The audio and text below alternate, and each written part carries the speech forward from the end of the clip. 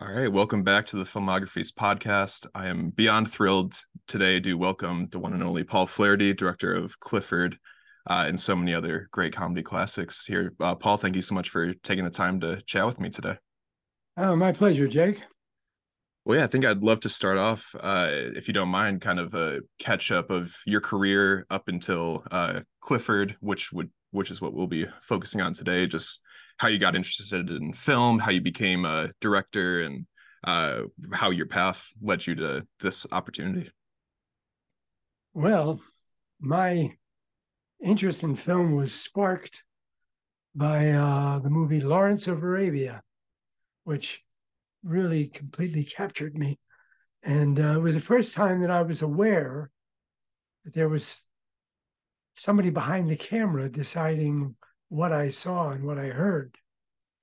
And I was just completely captivated by it. So my cousin had a camera, an 8 millimeter camera, which she let me use. And I started making my own little films when I was young. And I learned a lot from observing that film and many others about how the director decided what it was that the audience saw and for how long they saw it and from which angle. And I was completely fascinated by it. And to this day. Mm-hmm. So that's how I got started. Now, my first professional film job was for PBS, although back then it was called NET, National Educational Television. I was hired as a cinematographer and film editor for WQED in Pittsburgh, which is where Mr. Rogers used to tape. Oh yeah, yeah. Yeah. And I used to see him all the time. Oh wow. Uh, Used to run into him in we had a little cafeteria, and I'd run into him there, and I'd say, "Hi, Fred, how are you?" And he would look up and just nod. He never really said anything; he would just nod, Mm-hmm. and and everybody called him Fred. Anyway, that was my first paid job in film, um, and immediately I screwed up. There was I was editing a sequence that had it was supposed to be about students taking over a building at a university. And one of them threw a rock through the window and there was a crash. And I had edited the film, edited the sound, and I was working on the moviola. And then we showed it to the executives, and my sync was completely off. They threw the uh, rock through the window, but the crash came about 15 seconds earlier, and the Mm-hmm. entire room, erupted in laughter. And I felt like I was about 2 inches tall, but they were very understanding that it was my first gig, and they didn't fire me. Yeah. So yeah, that was my first foray into professional filmmaking. And I tried very hard to get into film in Pittsburgh.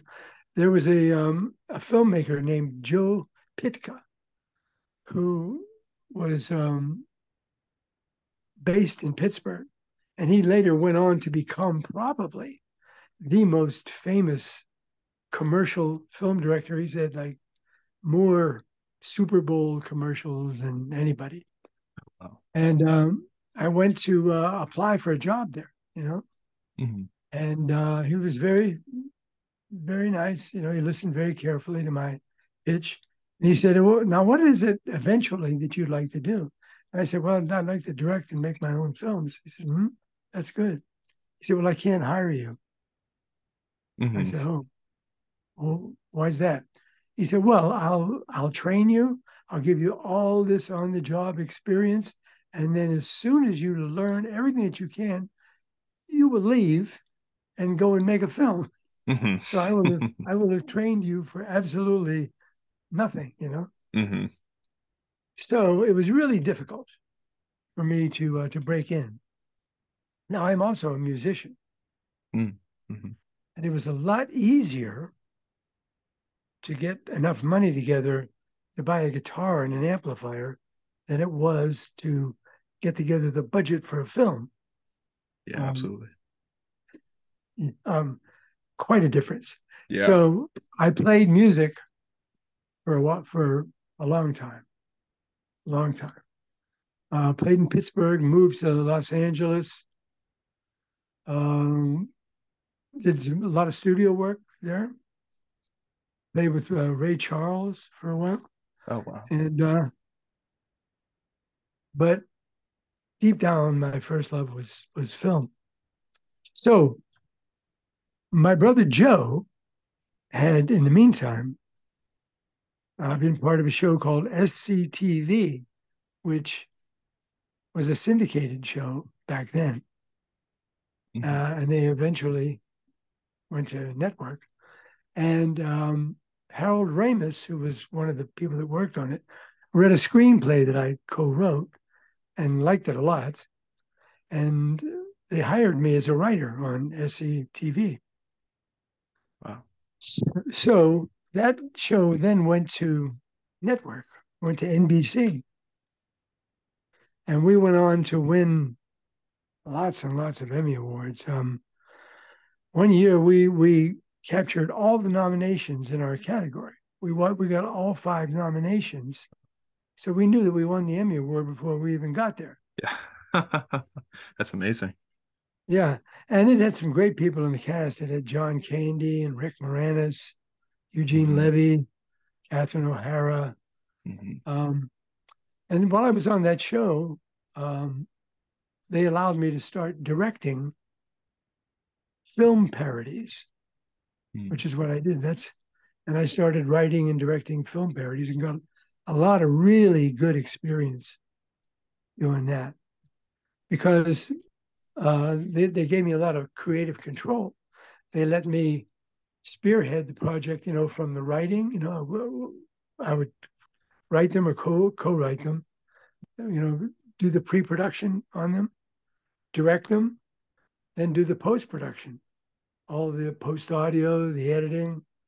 And it was really good experience on a microcosmic level, just doing those short things, because it prepared me for getting into feature film directing. Yeah. Yeah. What So, was, so hmm? sorry, what was the turnaround time on the filmed movie parodies you would do? Was it a weekly situation, or did you have a little bit more flexibility and how quickly you had to turn those around? Oh, it was completely um, unpredictable. It Mm. could be something that had to be written and shot within 3 days, Wow. or, Yeah. or it could have been something that we brainstormed in the off-season writing sessions and had up on the cork board, for months before I directed it. So there was no there was no average Hmm. turnaround time, Okay. but it was invaluable to me to spearhead it all the way through, because I Yeah. had to deal with all of those different departments. I had to deal with the art department, who did the props and the Hmm. sets, and I had to deal with the production people who would go out and you know get the locations purchased, and all that stuff, and working with the editors and the sound mixers all the way through. Hmm. It was really really good experience. Yeah. So by the time I got my first film, which was after SCTV and after a bunch of other television stuff that I had worked on, um, I had a pretty good grounding. Hmm. And so the first film that I did was called 18 Again. It was a film with George Burns from, he was in Oh God, uh, Hmm. and Charlie Schlatter was the lead in it, and it was a good experience, because that was the first time I had to deal with a uh, a studio or a mini major studio, uh, Hmm. and all of the casting was very, because I was a first time director. They would ask me, "So who do you see in this part?" And I would say so and so and so and so, and they would say, "Well, what do you think about so and so?" And I'd say, "Yes, she's good. She's good." But I still think, well, the guy that I originally picked would be the best for it. He said, let's go with our pick. Hmm. And so it went. I mean, Hmm. basically, for a first time director in my position, um, they they had the final say. Hmm.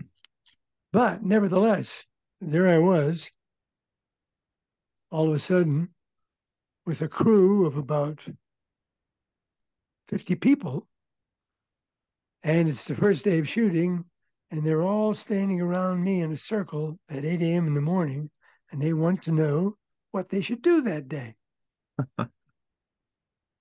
And Yeah. and It's I had to tell them. yeah. And, I did some fast thinking on my feet for part of it, but Hmm. for a lot of it, I was prepared. I've always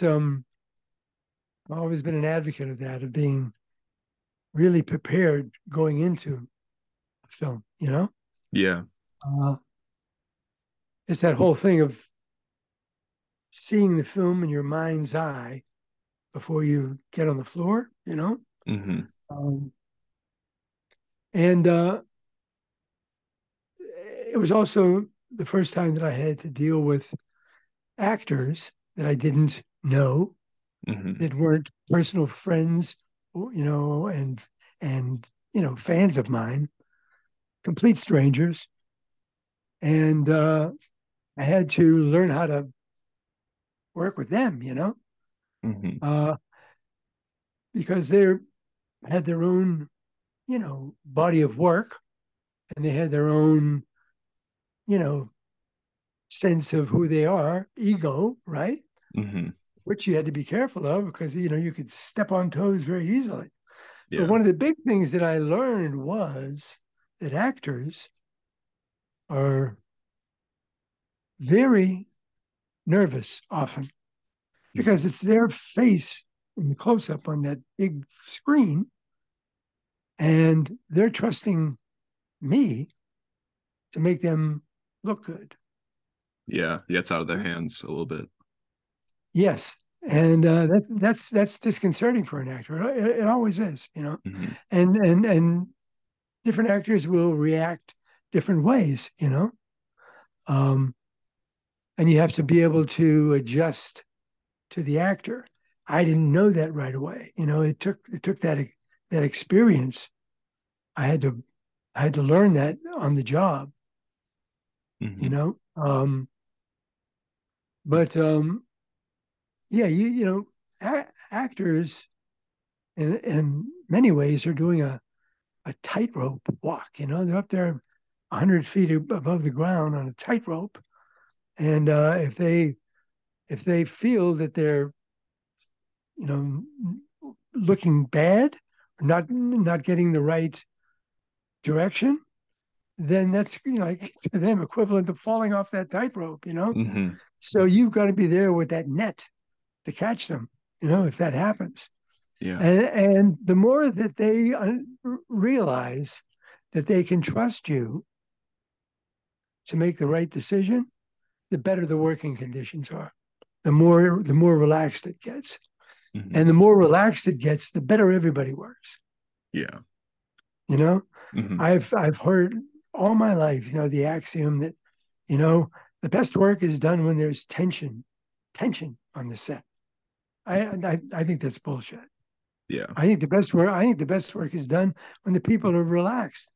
You know, uh, you're more able to take chances.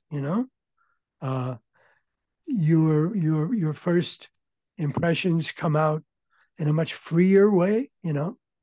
Um, so that that was something that I learned. You know, it's better to be relaxed. There are some directors that absolutely don't believe that. Some directors will actually do things on purpose to cause tension on Hmm. set because they believe that that tension will translate into energy on the screen. You know, Yeah. and I guess at times it does. I just don't. I just think that in the long run, it's counterproductive. You know, Hmm. uh, Definitely. I've never done my best work when I'm, like panicked or uptight.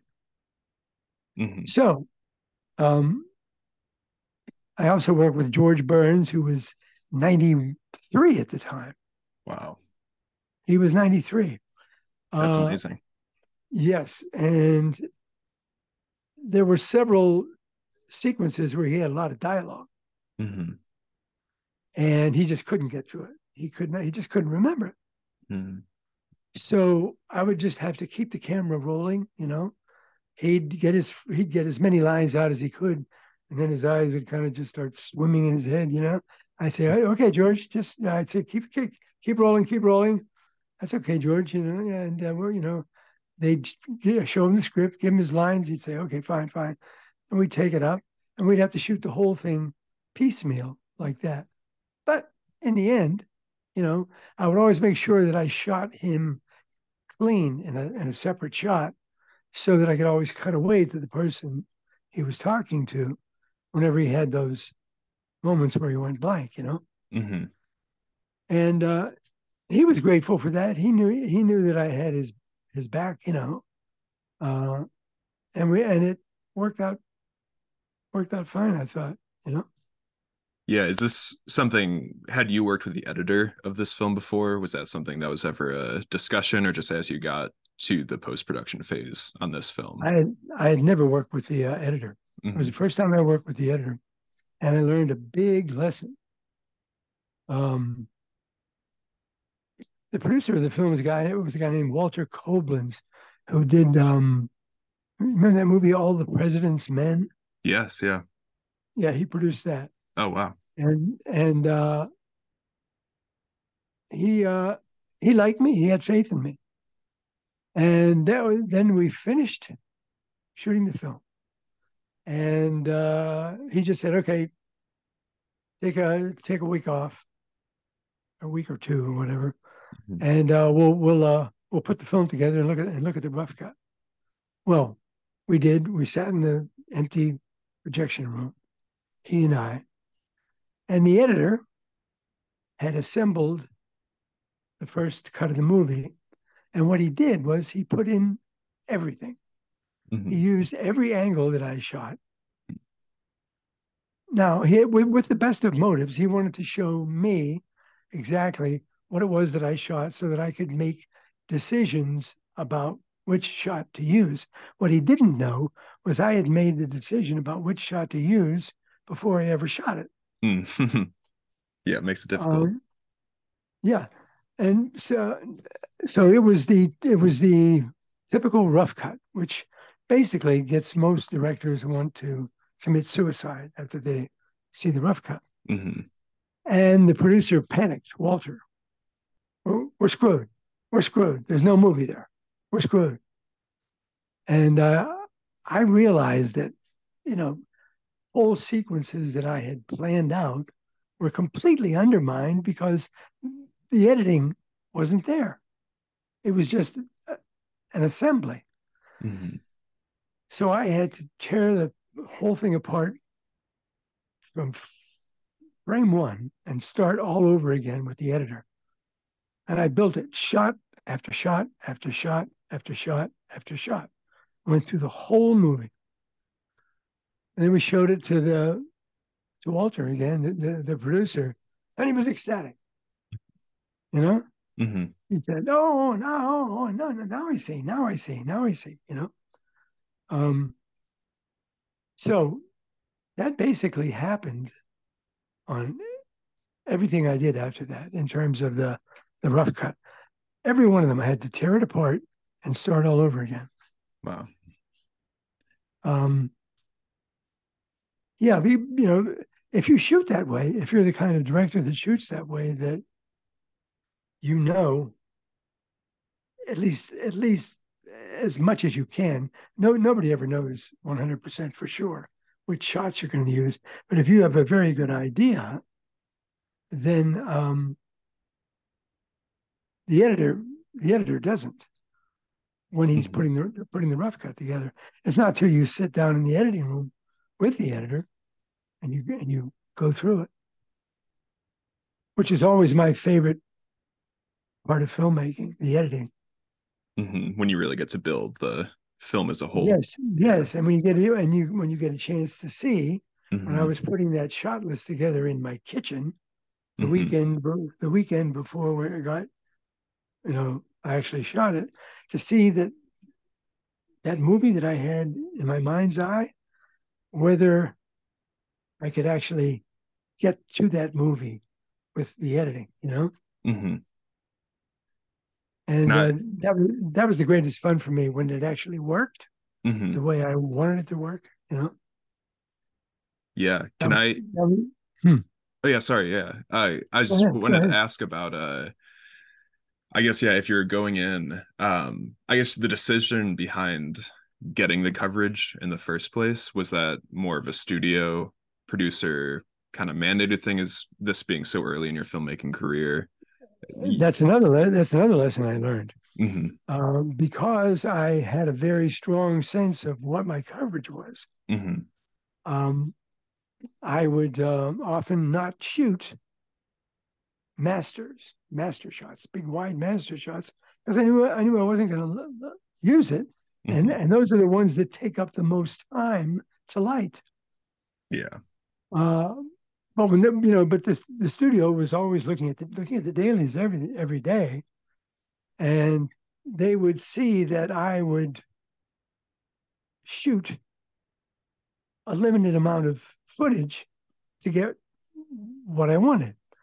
In other words, I didn't necessarily have to, if I had a two shot of two people walking and I did it in a tracking shot, and I felt that it played that way, I wouldn't go in and shoot close ups of them. I would just let it play in the two shot. But when the studio would see it, they would fall back on that default position of, give us coverage, give us coverage. Why? Because if you give them that coverage, then they can take over the editing if they want to, and then re-edit the film. If you just give them a two shot, which can't be edited, they don't like that. Yeah. Yeah. And the other big lesson that I learned is the editor doesn't work for you. The editor Hmm. works for the studio. Yeah. So uh, if the editors also want more coverage for the Hmm. for the for the same reason. So it's a constant battle between you know the director and the studio on that. Unless you're a big shot A-list director, then you get your way, right? Yeah. Yeah. Yeah. Maybe not on the first movie. No, no. I mean, even Yeah. all in the Or in yeah. the second and third movies that I Yeah. did, they were same deal. Hmm. They always complained about they wanted more coverage. They want more coverage. They want more coverage. They want more coverage. Hmm. And so I got to the point where rather than fight them, I would shoot the other coverage, but I wound up never using it, so it was a waste. Yeah. Um, some directors, classic film directors like George Stevens, uh, he would shoot enormous amounts of coverage, Mm. enormous amounts, and he would do it from both angles, from forward and backward, and it's enormously expensive and Yeah. time consuming. Hmm. But that's what he did. Yeah. Worked for him. Definitely with at least a few of those films. Yeah. He was also one of those directors that shot an enormous number of takes. Mm-hmm. And William Wyler was another one that did that. And Stanley Kubrick eventually became a director that would shoot like 50, 60 takes of something. And, whenever you would ask those directors, the actors would say, what is it you're looking for? What do you want me to do? I've done everything that I can. What is it that you want me to do? I'll just tell me and I'll do it. And they would say, I don't know, but I'll know it when I see it. Mm-hmm. I'll know it when I see it. Okay, take 65. Yeah. You know? Yeah, not very I mean, reassuring. yeah, and I think that's a terrible thing to do to actors. Yeah. You just fucking wear them down. Mm-hmm. And usually, in my experience, if you've got good actors, you've got it in the first several takes anyway. Mm-hmm. That's usually when they're at their best. Yeah, yeah, definitely. And then you run into that problem where you've got a really great actor working with an actor that's just so Mm-hmm. in a scene. The really good actor is strongest in the first few takes and then slowly starts going downhill. The Mm-hmm. actor that's not quite as talented is usually not that good in the first takes, but starts getting better as you go along, you know? So you've got that you've got that problem. Yeah, it's a real balancing act, especially in Yeah, the editing. yeah, yeah, Yeah. yeah. And I that's one of the reasons I love digital Mm-hmm. is that you don't have to say, okay, print that, Mm-hmm. which is what you had to do in those days. Rather than print all of the film that you shot, you were meant to save money by only printing a certain number of takes, right? And those would be the takes that you circled as the good takes, right? Yeah. But from my perspective, I never really knew what the best take was until I got in the editing room.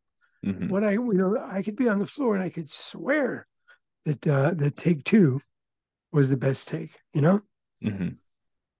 And get in the editing room, and it was take three or take one. It was actually the better take and cut together better. Yeah, I'm so glad that print print that is gone because you can just keep running that digital camera and Yeah. it doesn't cost anything. Yeah, yeah, as long as your heart desires. Yeah. Boy, what a huge difference it was back then with film, Mm-hmm. um, especially with effect. You know, Yeah. back when I was shooting those films, to do just a simple dissolve from one scene to the next, it had to be done in the laboratory, Mm-hmm. and it cost a lot of money just to Yeah. do the dissolve. And you couldn't see the dissolve until you got that footage back from the lab with the dissolve. If you were doing test screenings, you would just have to put little squiggly marks on the work print, Wow. to show Mm-hmm. that this is where the dissolve would go. Mm-hmm. And the audience, when they would see those squiggly lines, they'd always laugh. Yeah, yeah. Takes you out of it a little But bit. but but, but now digitally, you can see just about any effect you want, at the click of a keyboard key. Mm-hmm. You don't have to wait to see that. You don't have to wait to see your green screen footage Mm-hmm. married together. Yeah. I mean, digital is so much better, so much better. Mm-hmm. And when you're on the floor, if you've got a good um, a technician, you can get a really good idea on a good monitor right on the floor of what it is that you're getting without having to go to dailies, which is what Mm-hmm. you had to do back then. You had to wait for the film to be developed and then go to dailies to see what it looked like. Yeah. Just it has to It be really, nerve-wracking. Yeah. yeah, but back then that's the way it was done. You Yeah. just didn't, you just accepted it, right? Hmm. Uh, but boy, it was liberating to not have to do that. It really was. Yeah, no, I'm sure. And so with this film, 18 again, what was the experience of releasing that like, with that being your first feature film that you were able to shoot and complete and have distributed? What I didn't know, again, it's my fault and my agent's fault, Hmm. was that there were about three or four other films that dealt with the same thing. It was the body switching thing. Mm-hmm. Um, um, there was one called Like Father, Like Son. There was another one called Big with Tom Hanks. Mm-hmm. Uh, and I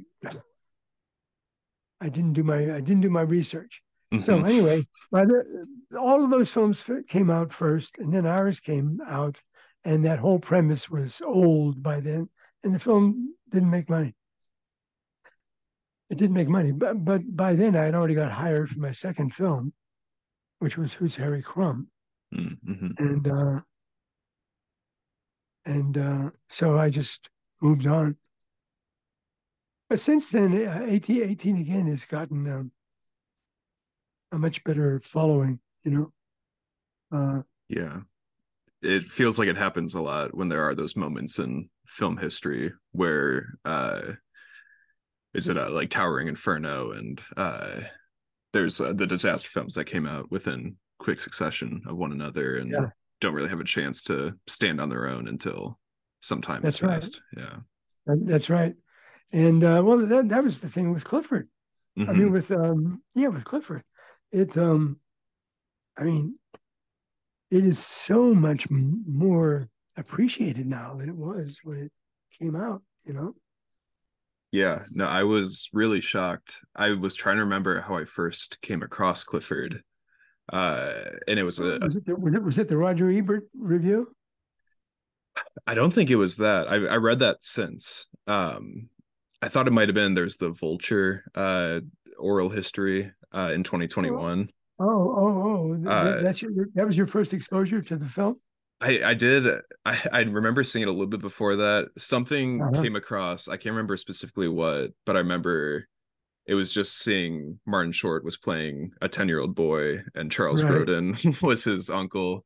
right, And I might have seen at least part of the look at me like a real boy scene or look at me like a right, human right. boy. That, Yeah. that that that's the most famous scene Yeah. from the movie. Yeah, which my Look at me friends and like I a quote person. constantly. Yeah. Look at me like a person. Look at me like a human boy. Yeah. Yeah. Yeah, I think And then Marty does that look. yeah. The amount of times I rewound that and watched that the first time I Yeah, saw the film, just that scene. And yeah. my roommate, my friend and I always quote, does it get any easier, Uncle Martin? Not really. Not All the really. time. Yeah. But yeah, so I was shocked. Like I watched this film and it was I just yeah, read the premise and said absolutely Martin Short is a legend, Charles Grodin, Mary Steenburgen. There's so many positives. And then seeing kind of the response I got at the time was surprising. And then obviously there's so much more to it. So I guess yeah, Yeah. what was Well, with Clifford? Yeah, what was your experience getting into the film? And I'll tell you a little mhm, secret. When I first heard about Clifford, um, I read about it in the paper. mhm, Martin Short to play a 10-year-old boy. My mhm. first impulse, boy, is that going to bomb. Um, and, uh, Yeah. and it wasn't until months, months later that Marty called me up and asked me to direct it. Hmm. Uh, but at that point, once I had seen what Marty's concept was for it, uh, I could see that not only could it work, that it could be good, funny. Hmm. So I came aboard, and they were already in pre-production. So I had to jump on a moving train. Yeah. Do you remember how far along they were in terms of the rest of the cast and just how Uh, far away from production you were?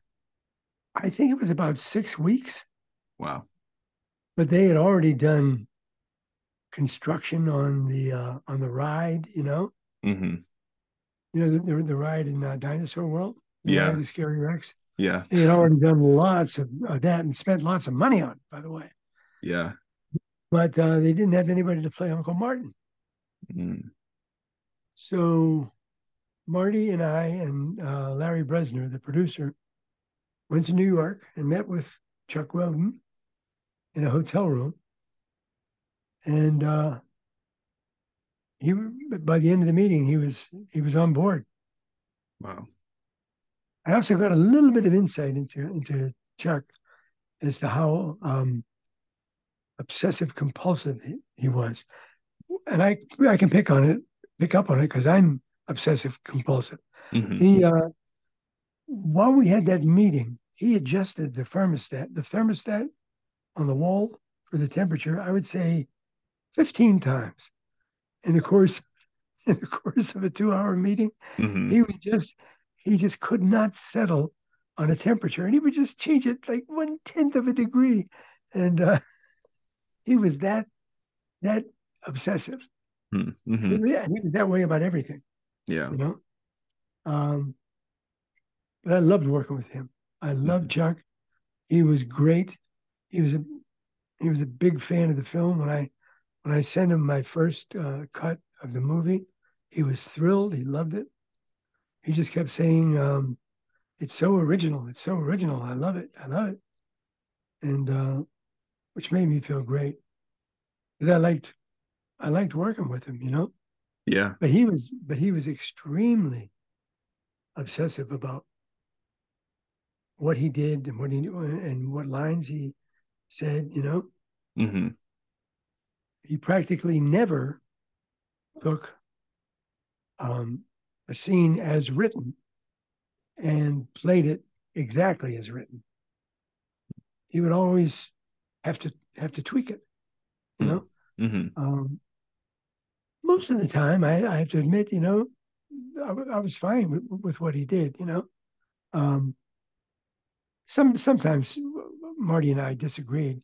I remember Marty saying one time, "God forbid Chuck should do a scene the way we wrote it." Hmm. Uh, but in the end, I thought it worked out great. I thought those two worked together great, and he was great with Marty. He was a great straight man with Marty.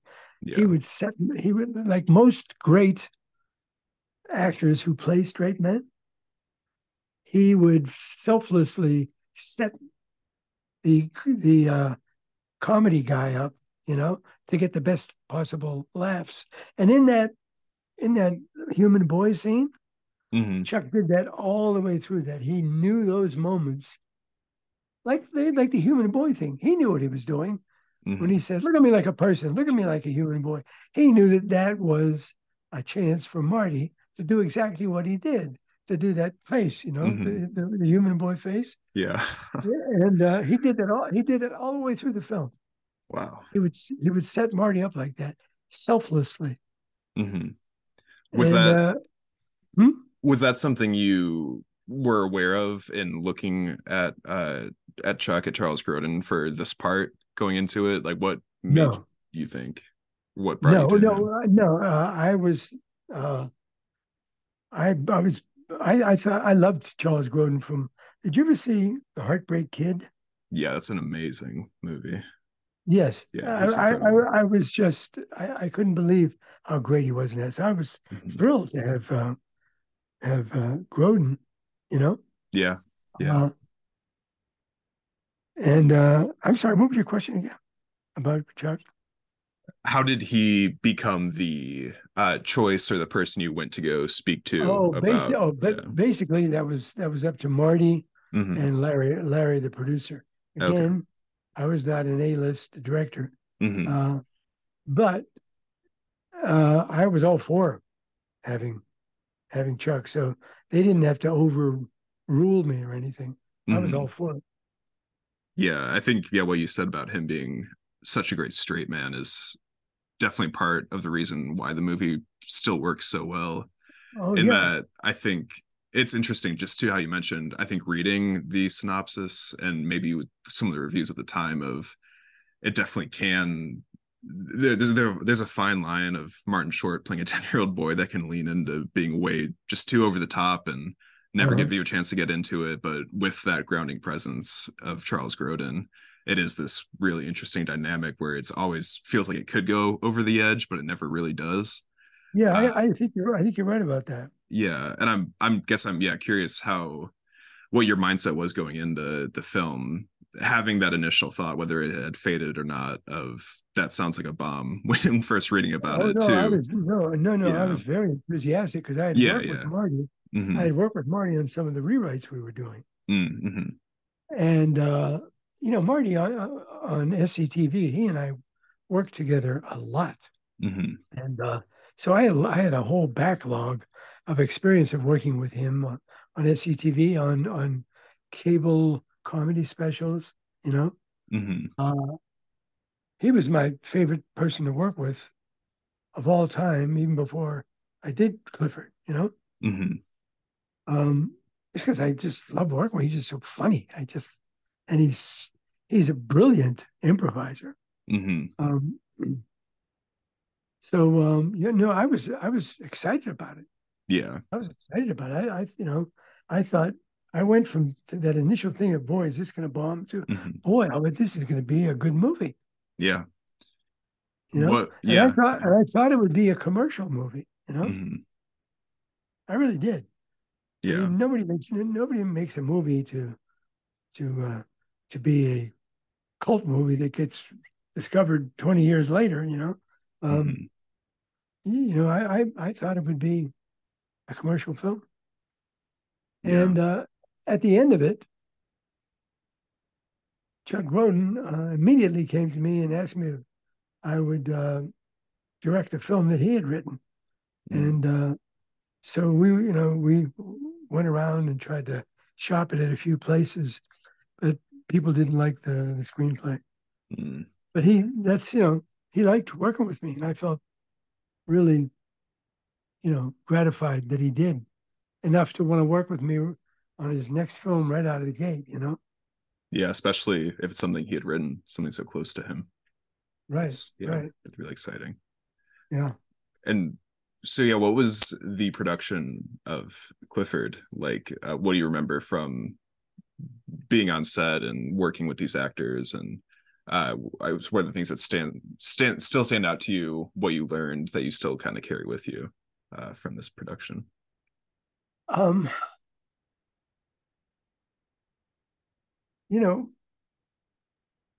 it was it was a hard film to shoot because it was pre-digital, Mm-hmm. and the whole effect of Marty being smaller than everybody else had to be accomplished throughout the film with all the other actors standing on boxes or risers. Mm-hmm. We couldn't just shoot a scene like a normal scene. Yeah. In other words, if Marty and Grodin were sitting down at chairs and then they got up and walked away and we followed them, they couldn't just get up and walk away. Marty would get up and walk on the floor, but Chuck would have to get up and step up onto an elevated riser and so that he would look tall so that Marty could look like a little boy. Mm-hmm. That that was a constant pain all the way through the film. You could never shoot it the normal way. Um, so yeah, I just had to ignore it basically, Mm-hmm. and not let it get to me, Yeah. because it always took more time. It always meant compromises. Mm-hmm. We would always make sure that we would shoot certain scenes from behind of Grodin with a Clifford double, which would be a little boy, right? Mm-hmm. Uh, just so that you could see them in the same shot occasionally to sell the whole quote illusion, you know. Yeah. Is that Um, but going back?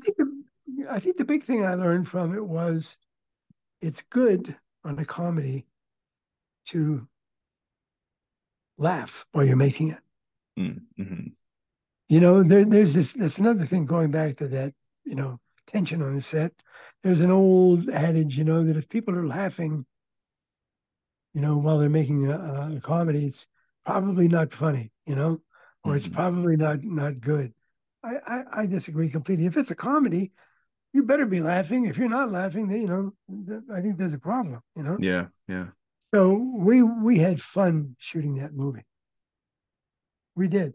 That's not to say that it wasn't difficult. That's Mm-hmm. not to say that it wasn't just as demanding filmically as any other thing that I ever did. You know, um, I had to keep my eye on the comedy and on the, on the aesthetics of the film Mm-hmm. simultaneously. I had to make sure that I put the camera in the right spot. You know, Yeah.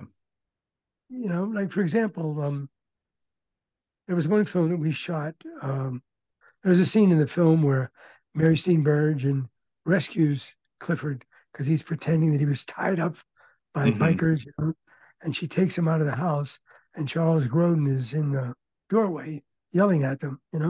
Mm-hmm.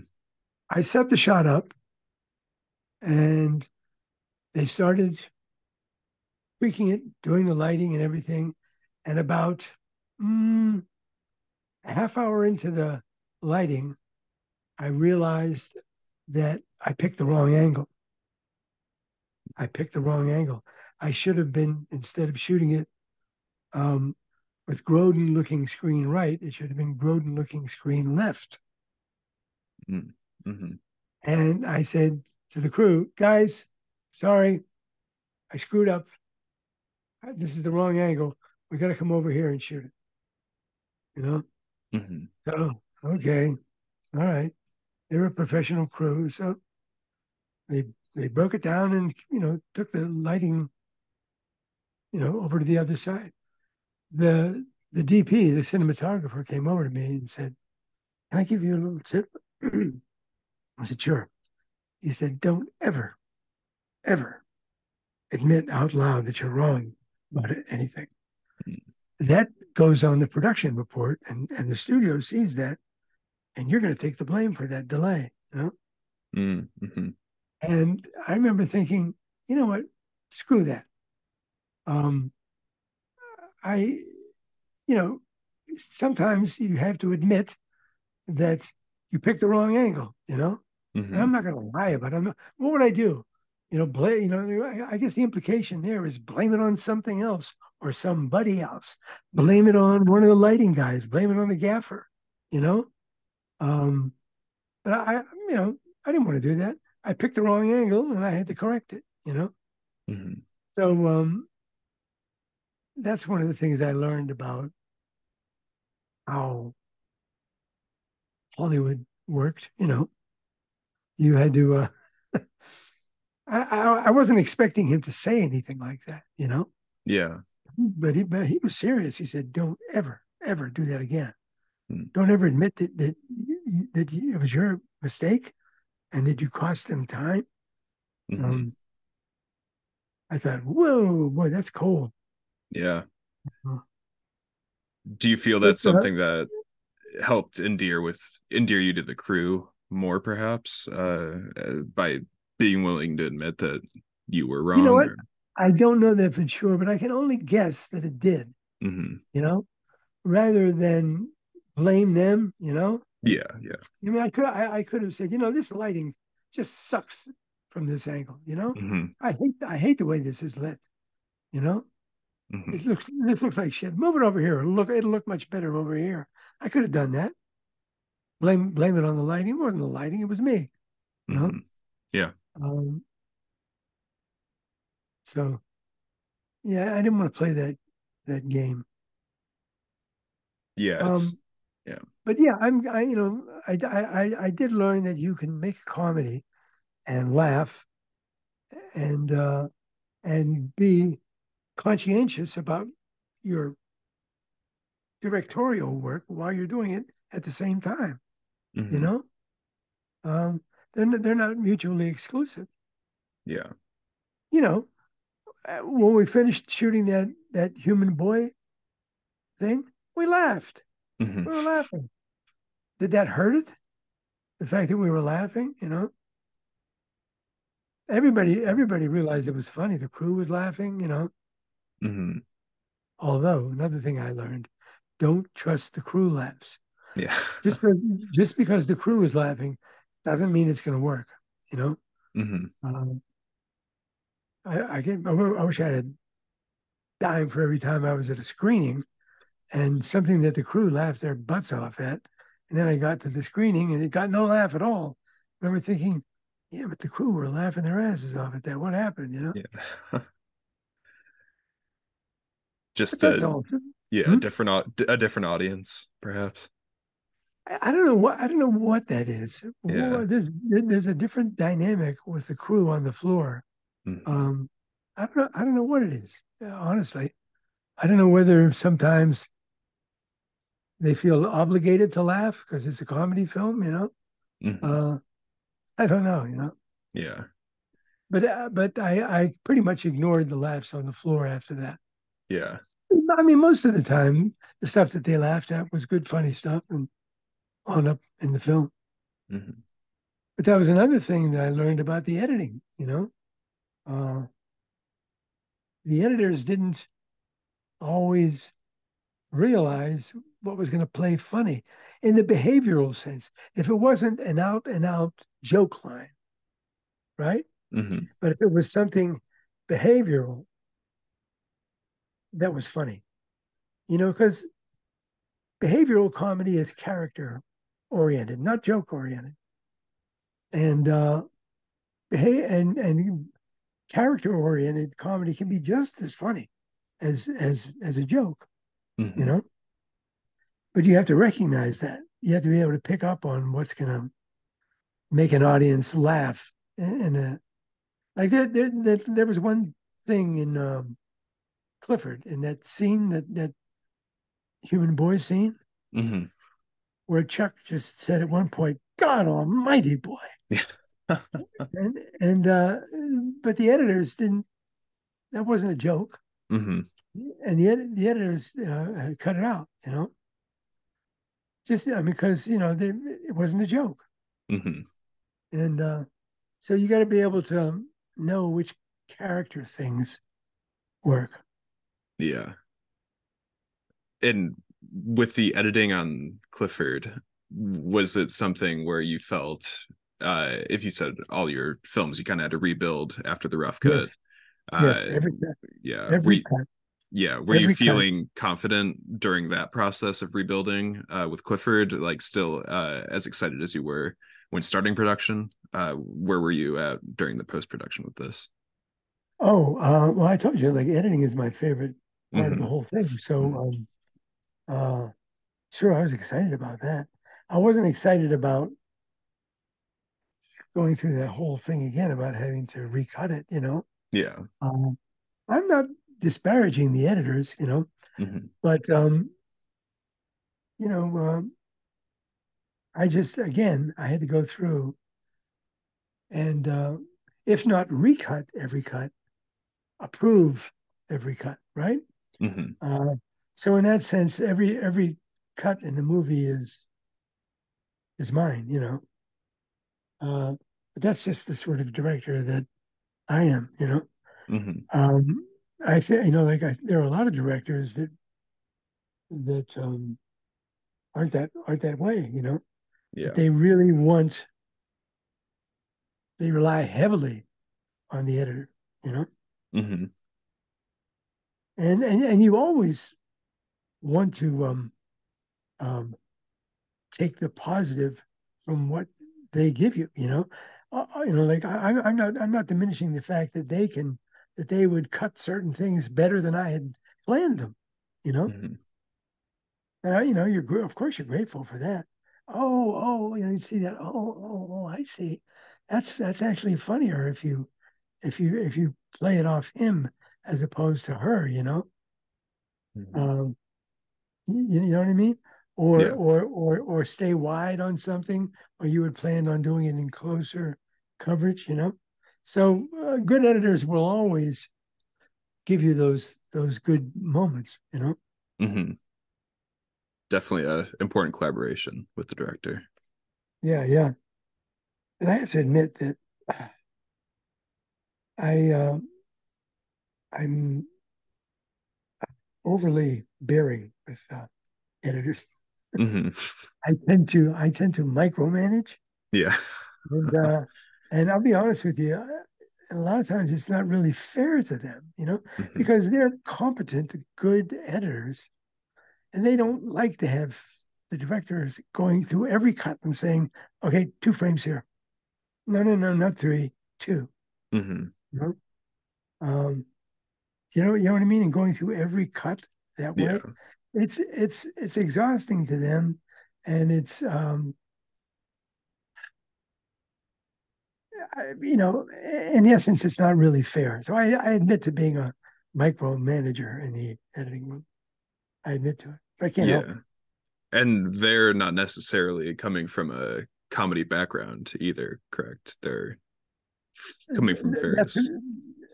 that's right. You know, Hmm. or you know, they might have come from a comedy background, but had I don't know, had worked with editors that you know work that relied on them for all the basic cutting. You know. Hmm. Um, And you know, there's a million different ways to direct a film. There's a million different ways to collaborate, you know, with editors. There's a million different ways to collaborate with actors and cinematographers and the art department. Um, all all filmmakers are different, you know. Yeah, definitely. And I met. Hmm? was it ever presented to you as an option to edit your own films with your background in editing, or in the studio system that just was never an option? That was never an option. Mm-hmm. I just wound up doing it, you know. Yeah. Um, and I must admit that I learned my lesson on 18 again. You know that if you've shot like the finale in that movie was um, a um, a race. It was on a track at a track meet, Hmm. and I had basically planned out every shot in that sequence. But when the editor put it together, he had no idea.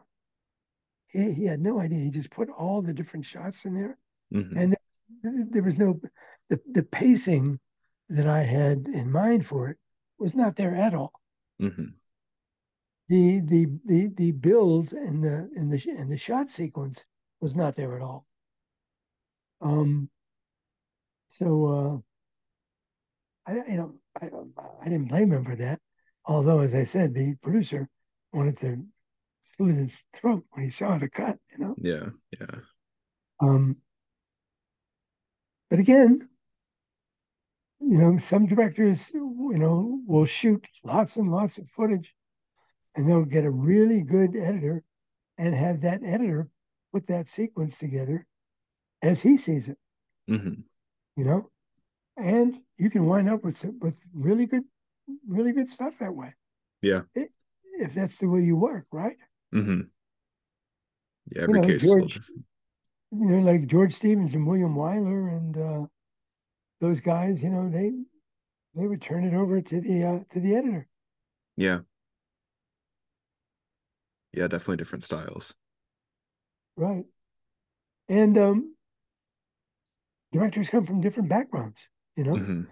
You know, like oftentimes directors will come from theater, Hmm.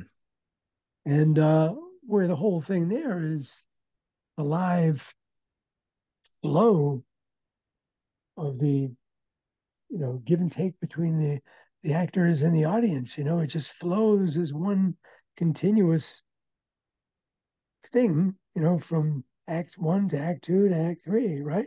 Hmm. Uh, Coming from that background, it's very different Yeah. than the film aesthetic, right? Yeah. So Yeah. a director like that, uh, I would guess, I never saw one of them work, but I would guess is going to rely very heavily on his cinematographer for the coverage, right? Hmm. He's Yeah. going to let his cinematographer make lots of suggestions about the coverage, you know, Hmm. he's going to go to the cinematographer and say, okay, um, I'm going to have him, have him come in here and come over and talk to her, and usually the cinematographer will say, okay, let's run it through on the floor and see what we got, you know, and the cinematographer will be thinking about how it will look, you know, Hmm. and he'll talk that over with the director and say, I think it would work. I think this is going to work better, in a two shot to here and maybe go into coverage here, right? Hmm. And usually, if you trust your cinematographer, good, let's do it, you know. Yeah. And But yeah. then again, you have other directors that come in with a preconceived notion of what that shot's going to be. Hmm. Maybe they never wanted that to be a two shot there. Maybe they wanted it to be a big wide shot, you know. Hmm. Um, and sometimes that can crimp the cinematographer's style. They want they want input. They want to be collaborators, you Yeah. know. And oftentimes they're not that thrilled about directors who, you know, have the shot worked out in their head before they even get on the floor. Hmm. I mean, Yes. Hitchcock used to say that the film was already made in his on the storyboards months before they got to shoot it, and then he had to go through the pain in the ass of actually shooting the movie. Hmm. You know, Hmm. you know what I mean? Yeah. I mean that's what he said. Yeah. And I think in many ways that's what he believed. Yeah. It is. So Yeah. big difference. Fascinating. Yeah. Yeah, big difference between him and George Stevens or William Wyler, right? Yeah. And did you study at a film school of any kind, or how did you get No, into? David Hmm. Lean was my film school, the director of Lawrence of Arabia. Hmm. He was my film school. I studied every frame of everything he did. Hmm. That's how I learned. Yeah. Uh, I learned. I went to school in New York to learn the technical aspects of it. How to operate a film camera, how to Hmm. load a film camera with a dark bag. How to how to light, how to how to run a moviola, which is what you edited on in those days. Hmm. How to how to cut double system film, right? With your film and your soundtrack running simultaneously through the moviola. How to edit those so that you could make that one piece of film. Hmm. You all the technical stuff. I went to school for that. Okay. Learned all that, but Uh, not the actual um, craft of filmmaking. I learned that on my own. yeah, I think it's interesting just talking about all these different styles that I know. I went to a film school, and there's definitely a lot of telling students how things maybe should be done instead of how they could be done. Oh Uh, yeah, so I think all these things you've highlighted as your kind of personal tenets of what directing, what filmmaking is to you are really fascinating. That no one else is going to do it the exact same way, no yeah. matter what. And you found all these things through experience and trial and Oh yeah, error. and it's also so much more than that. I mean, it's it's you learn how important art direction is. Hmm. You learn how important cinematography is. You really have to be able to collaborate with the cinematographer about the Hmm. look of the film. The Yeah. general the general approach to the cinematography. Hmm. Um, and as I said, the art direction, which is extremely important. The costumes, the product, the design of the sets, the that's all extremely important Yeah. to the overall look of the film. And that when I was saying that while you're laughing during the comedy, all of that other stuff has to be in play, and you have to be constantly, you know, looking at every shot from every angle about the production design, about the lighting, Hmm. about the performances, Hmm. about camera placement, camera movement, uh, all of that, all of that has to be, working in you simultaneously, you Hmm. know, and uh, and a very important thing is at the end of this sequence, what are you going into? What's your next sequence? How is your last shot of this sequence going to cut into the first shot of the next one? Hmm. Because that's important Yeah. to the flow of the film. Um, how is this scene that you're working on going to fit into the overall scheme of the film? You know, Hmm. are you making too much of it? Are you making too little of it? So it's all that stuff that's at play. Yeah. It's all that stuff that's at play. And then on the meantime, and there's the other thing that you learn is that you are the ultimate decision maker. Remember when you show up in the morning, one thing never changes. That circle around you. Okay, what are we doing? Hmm. You know, and you better be prepared to tell them because every minute lost is thousands of bucks. Yeah. You know, Hmm. and then the wardrobe comes up and they've got three or four choices for a scene that's coming up in 3 or 4 days. Which which outfit do I like for Grodin? You know, Hmm. uh, and they're standing there waiting patiently to ask you that question, while the lighting guys and the grips and everybody else are wanting to know what direction the camera is shooting and what the action's going to be. That Yeah. kind, the costume designer is waiting very patiently for you to pick that costume, which doesn't even has nothing to do with the scene that you're shooting. Hmm. And then the guy from props is behind the costume designer, and he's got an electronic device that they invented for a scene for Dinosaur World, which is going to shoot in 2 weeks. Hmm. And he wants my and he needs to have my approval on it. You know, Yeah. so all of that is going on constantly, constant questions all day long, constant questions, constant questions. Then right in the middle of it, phone call. It's the studio calling. Oh, good. That would be fun. Hmm. So run right to a telephone and get on with the studio. And they're talking about casting for a scene that will shoot in 2 weeks. And they've Hmm. got ideas about the casting. And it has nothing to do with the ideas that you had. Hmm. And so they're basically letting you know what the choices are. And sometimes they'll give you your choice. Sometimes they'll override you. Um, but you got to deal with the studio, and Yeah. all the while you're dealing with them, they're on the floor, lighting, waiting for you to get back, so they can ask you about something else. Can we cut this guy's line to save money and just pay him as an extra? You know, Hmm. all day long. Yeah. Questions, questions, questions, questions. Never stops.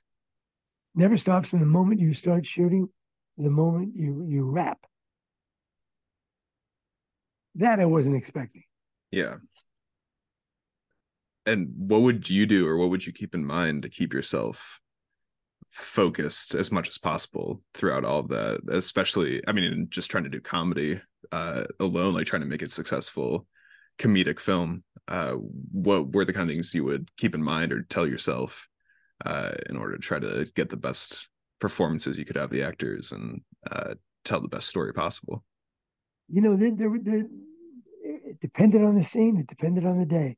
Mm-hmm. That's the other thing. You have to think on your feet. Mm-hmm. You have to think on your feet. I'll give you a good example. We were shooting at a location in Pasadena at this big mansion, and we were going to come back the following day to shoot the remainder of the scene that I was shooting that day. Then we found out that the owner decided they were going to rent to us for that next day. We had to get out today. Mm-hmm. I mean, that means that everything that I had planned to shoot tomorrow had to be shot today. And everything that I had planned for tomorrow was completely different setups. It did not fit at all into what we were getting ready to shoot. So I had to figure out how to get everything that needed to be shot into this one day. Mm-hmm. So I had to take that whole crew and talk to the producer and say, I need you to have everybody take a break for 45 minutes. And so everybody in the crew walked off the set and went off and ate and took coffee breaks and whatever. And I had to sit down and completely rework everything that I was going to shoot that day. Every shot, Mm-hmm. and compress it and compress it and compress it into a workable form that could be done that day. Wow. Of course, when I walked in that afternoon, I had no idea whatsoever that anything like that was going to be thrown at me. You Mm-hmm. know, what choice did I have? Yeah. So it was just me sitting there all by myself in that house with a pad and pen, and I had to work on it all by myself.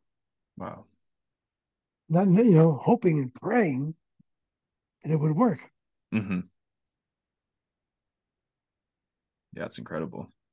Yeah. The glamour they don't really tell you about outside of uh Well, yeah, the and weather. industry. And how about weather?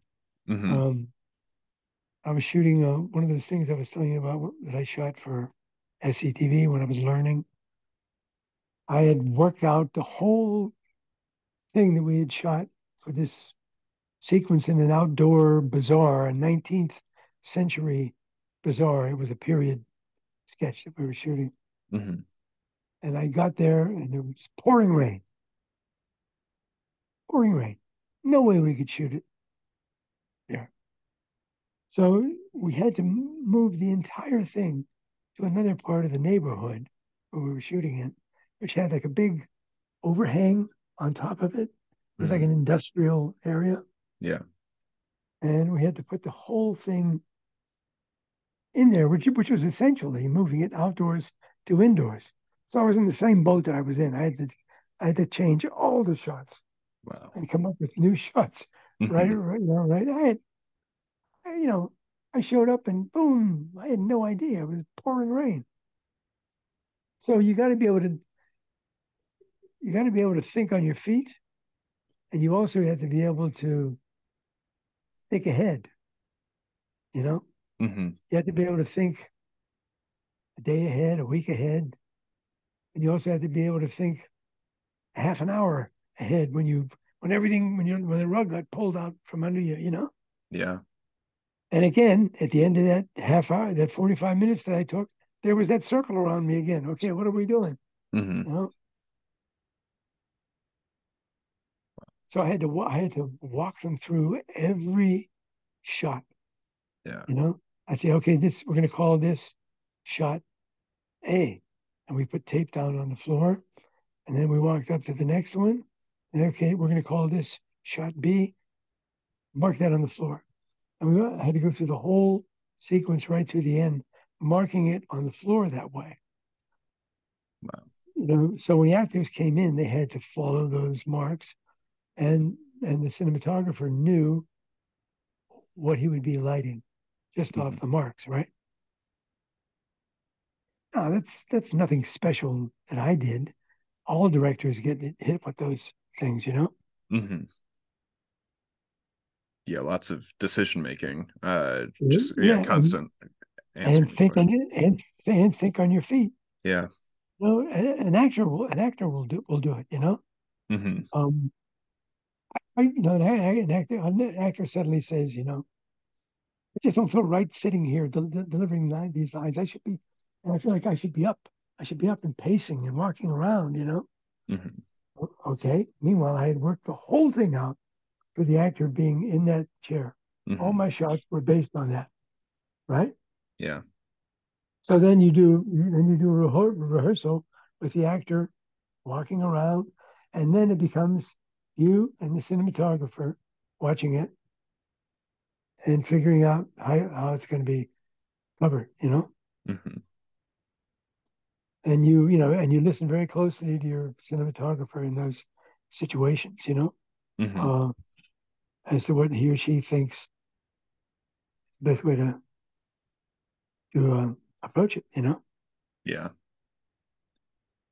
Usually, So yeah. Yeah. it's constant challenging. It's hard directing a movie. It's hard. Mm-hmm. It's nonstop. Yeah. Do You know, you go ahead.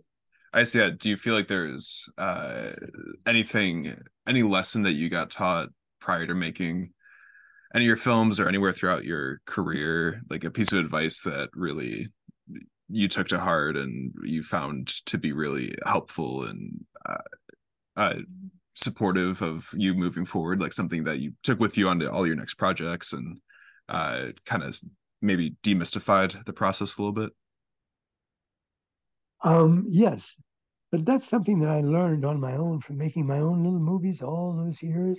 Mm-hmm. And when I was a teenager making movies, because here's the big thing that I learned.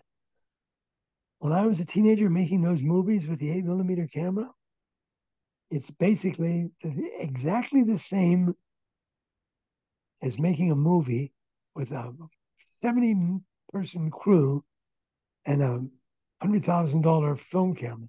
It's Mm-hmm. it's basically the same process. It's it's picking the shots. It's making sure you pick the right shots, making sure that you get the right performance. Mm-hmm. That's the same whether you're shooting as a teenager in your backyard with when your cast is your brothers and sisters, as it is to shooting with high paid actors in Hollywood. It's basically the same process. You know, Mm-hmm. it's it's it's you and the camera and the actors and your choices, and that never changes. Mm-hmm. You know, Yeah. that Yeah. was the big thing. That's the big thing that I learned. Yeah. I think that, yeah, that's great. It seems like it must feel so different, I think, from the outside of bringing in all those people, but having that train of Well, thought. Yeah. yeah, all those things I was talking to you about the constant questions. You don't get that when you're making your little films on your own. You Mm-hmm. know, you know, you don't have that crew of people around you constantly questioning and wanting to know what to do, what to do, what to do. Mm-hmm. That whole thing, and dealing with the studio and blah blah blah, and all of that, and um, but the basic process is you and that camera and the shots you choose, Mm-hmm. and the actors that you have, and how you put it together. Yeah. It's the same process, but with you know But what used to cost, you know, $3.50 to do now costs 25 to $50,000 a day Yeah. to do. You know, Yeah, little bit more of a financial risk. yes, and that's Yeah. the other thing. Hmm. Don't you have to you always have to be mindful of doing what's financially responsible in the Hmm. way you shoot. You can't just come up with some ridiculous idea all of a sudden, that's going to throw you into overtime, into golden time, and cost a ton of money, and means you're going to have to come back again and shoot again. Hmm. You have to be, you can't let yourself, if you're not an A-list director, you can't let yourself do that. Yeah. But on the other hand, you can't constantly think about the money. If you constantly think about, oh my God, just that conversation I had cost $1,000, you Hmm. know, you'll go crazy if you do that. It'll paralyze you, you Yeah. know. Um, but that having been said, after everything that I've just been talking to you about and getting long-winded about, um, basically, I don't feel competent to teach anybody how to direct. I think that any director pick should find out, experiment and find out his or hers method of shooting. What it is that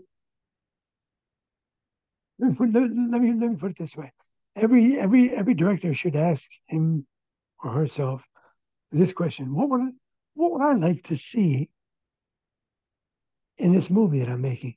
If I were going to watch this movie that I'm about to make, what would I like to see that would make me say, "Boy, that's good. I like that."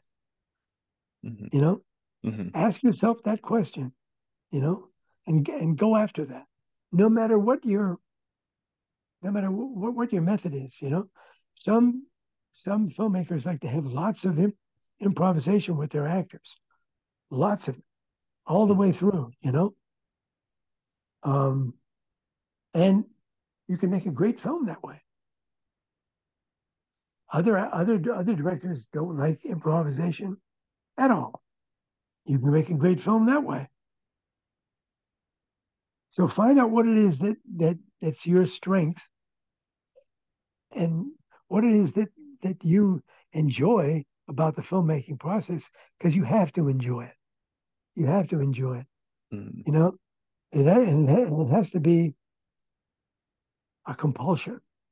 Hmm. Because once you get to actually doing it professionally, the pressure is so great that you better enjoy what you're doing, or you're going to hate it. You know. Yeah. Absolutely. Yeah, I think that's amazing So that advice. that's the thing that I was saying about when I was a kid, about it being the same process. I loved it then, and I loved it when I made Clifford. Hmm. Uh, you know, you know, in every movie there are those moments where the cast, just isn't happy about the writing in the scene all of a sudden, and they're all unhappy. Everybody in the scene, oh, I never thought this was a good scene anyway, one of those moments, oh God, why didn't you say something, back when we were in pre-production. But and then you have to do a rewrite and things like that. Now those are never fun moments. Hmm. There's no way that that's fun. But all in all, you have to love the process, even with those pain in the ass moments. Hmm. You have to love it, and it has to be a compulsion. Yeah, it's also, one of those things where you'd be willing to pay to do it, Hmm. that you love it that much. Yeah. Because if not, it's um it's not going to be an enjoyable process, and it's going to show up. Yeah. It's going to show up on screen. Absolutely. John Huston, who was one of my favorite directors, Hmm. um, he would take films strictly for the money, Hmm. you know. Hmm. And I remember that quote from him. He was talking to one of his writers once. He said, "Look, if you're making a film, you know, and they want a good film, you give them a good film, you know. But if they want a bad film, give them a bad film, Hmm. you know." He would just do it for the money, Yeah. even though he knew that he was not doing good work and not making a good film. He would do it for the money. Hmm. He had like gambling compulsions and things like that. He Hmm. Hmm. spent a lot of money on the ponies. Yeah. But he also made some incredibly great films.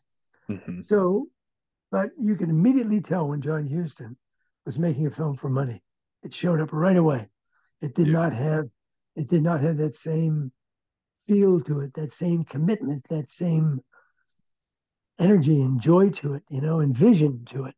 Hmm. Um, I don't know if anything that I've said to you is going to be worth anything to anybody, No. but that's just been my experience. And I'm sorry if I've talked too much.